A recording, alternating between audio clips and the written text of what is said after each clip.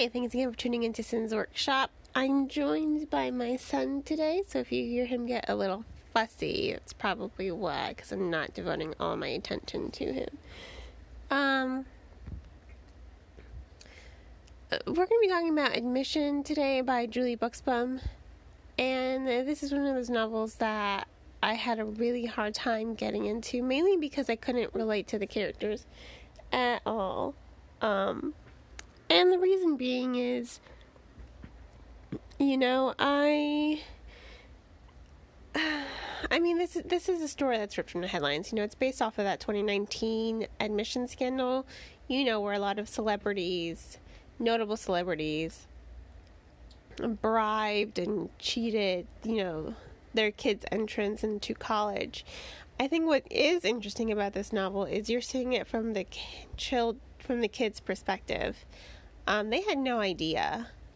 Chloe had no idea her parents were doing this. Not really. At least not until it was too late. She had some sort of questions about what was going on, but ultimately she is not guilty in this. And I think the reader has some sympathy for her because, she does everything right. She studies and studies and studies for the SAT for hours on end, and her score, instead of getting better, just gets lower and lower, and that really doesn't look good because, colleges do look at that, and she works her tush off on her essay. She tries to do everything right, and this college counselor he convinces her parents that she has ADHD, and she knows she doesn't have ADHD, and her parents know she doesn't have ADHD. So I think this is also like a question of, ethics, moral ethics, and acting on moral ethics. She does say, but I don't have it, do I? She does question it. And on some level, she knows, this is wrong. This is wrong. And that's really the first sketchy thing that happens. And she does her essay. She, does her college essay. And they sort of just rewrite it for her, even though she rewrites it herself, in a much better way. So at the end of the day, you kind of feel bad for Chloe because there's this level of, her parents are saying they did this because they wanted to protect their kid. And I get that. I have a son. I don't really want him to get hurt. No parent wants their children to get hurt. But I think as parents, instead of just trying to prevent them from getting hurt, because we know that's unrealistic, we're not going to be there all the time for every single heartbreak or hurtful moment in their lives. So I think what you can do as a parent is just make sure that they know that you're always there for them, and help them learn that, they can persevere through anything. I think that's my belief as a parent, and I'm going to try to do that as my kid grows up. But her parents in this novel are saying, well, we did this because we didn't want you to get hurt. And I can see that. I understand that. But at the end of the day, her parents did this because they didn't believe in her. So you kind of feel bad for Chloe because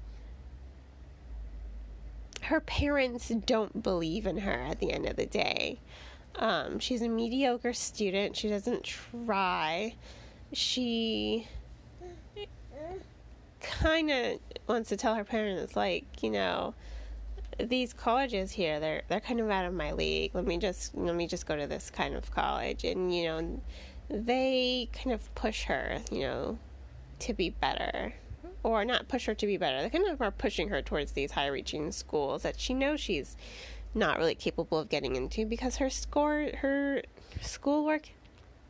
it is mediocre. Her SAT scores are not good, and she just doesn't apply herself. But I also can't really empathize with Chloe, and I think a lot of readers aren't going to be able to empathize, especially readers who got into college on their own merit, because it's like her friend is super smart in this novel. Her friend is super smart, and she works her tush off to get into Harvard. Hey, little man. Come on, here's your pacifier. He always gets fussy when he doesn't have his pacifier. But her friend works her tush off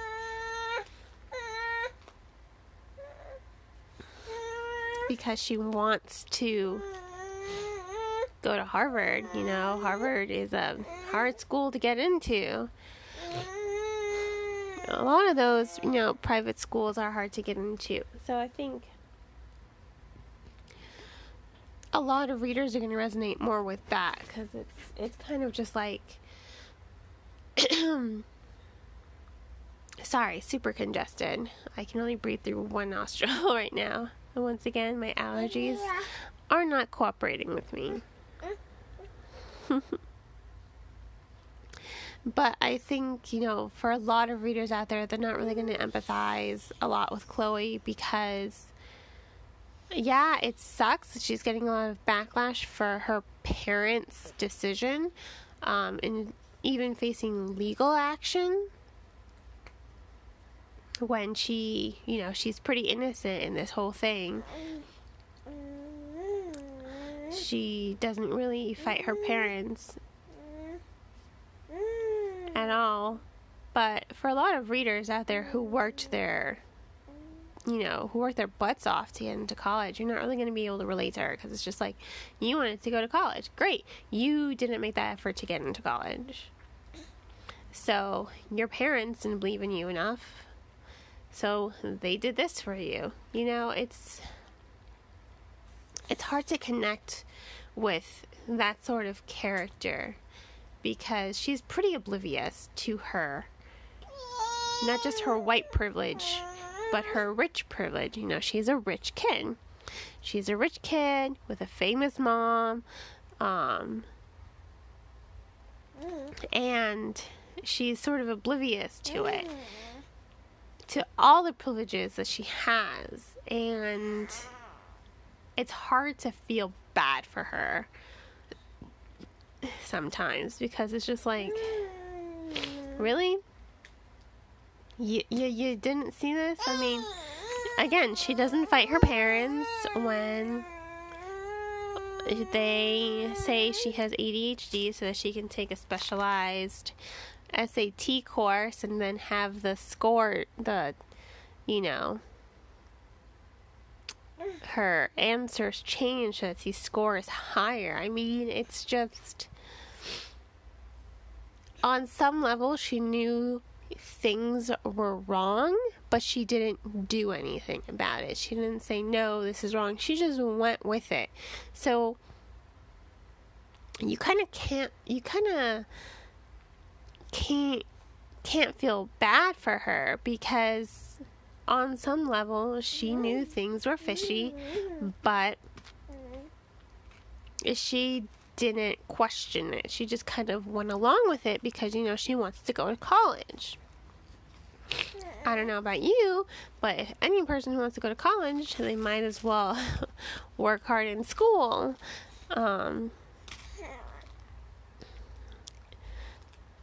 And that's hopefully what I'm going to teach my kids. Just do well in school, get into college, and then in college, you know, just get that passing grade. Don't stress about it too much.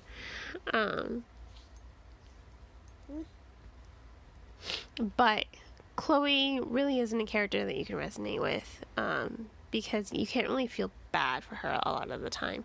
And it's such a story about white privilege and being rich that it kind of distances itself a lot from a mass majority of readers. I mean, I'm a middle-class citizen, currently unemployed due to COVID-19, so me and my mom struggled a lot, and I even had to take off to my first 2 years of college because I, didn't get enough financial aid and there's no way I could afford it. But I eventually got there, so that's just my example. I can't even think about all the other people out there who are middle class, who don't have trust funds to put them through college.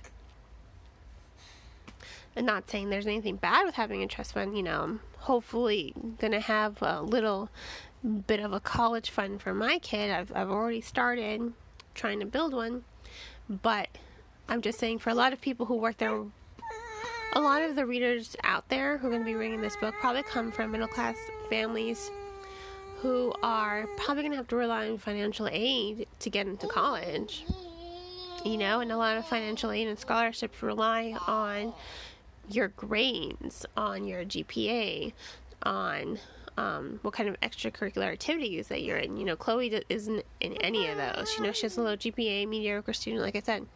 So she's not really a character that you can resonate with.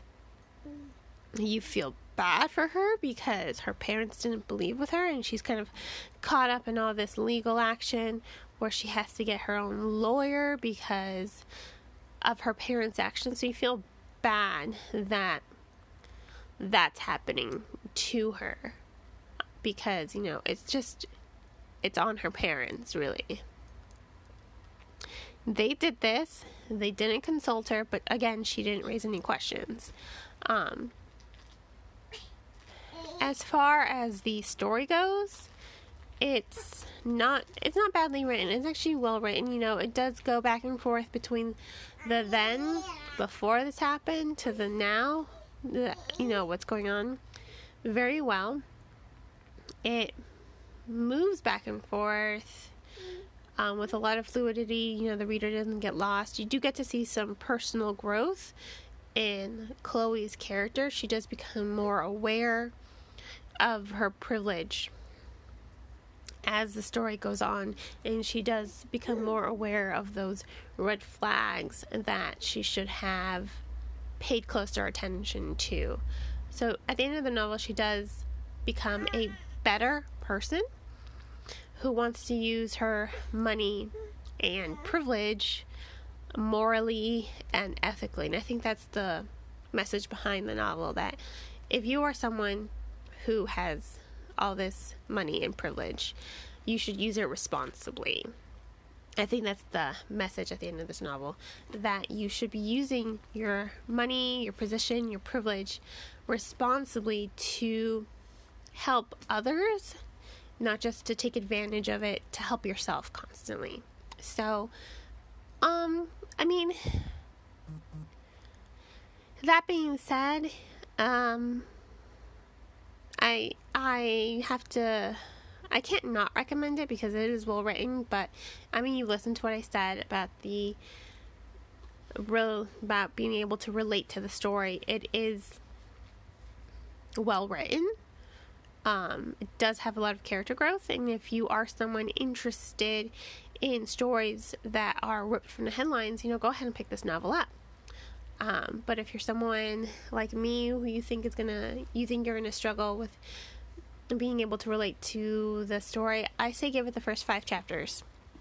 I always say that. Read the first 5 to 10 chapters. My kid's trying to open his book. He loves books.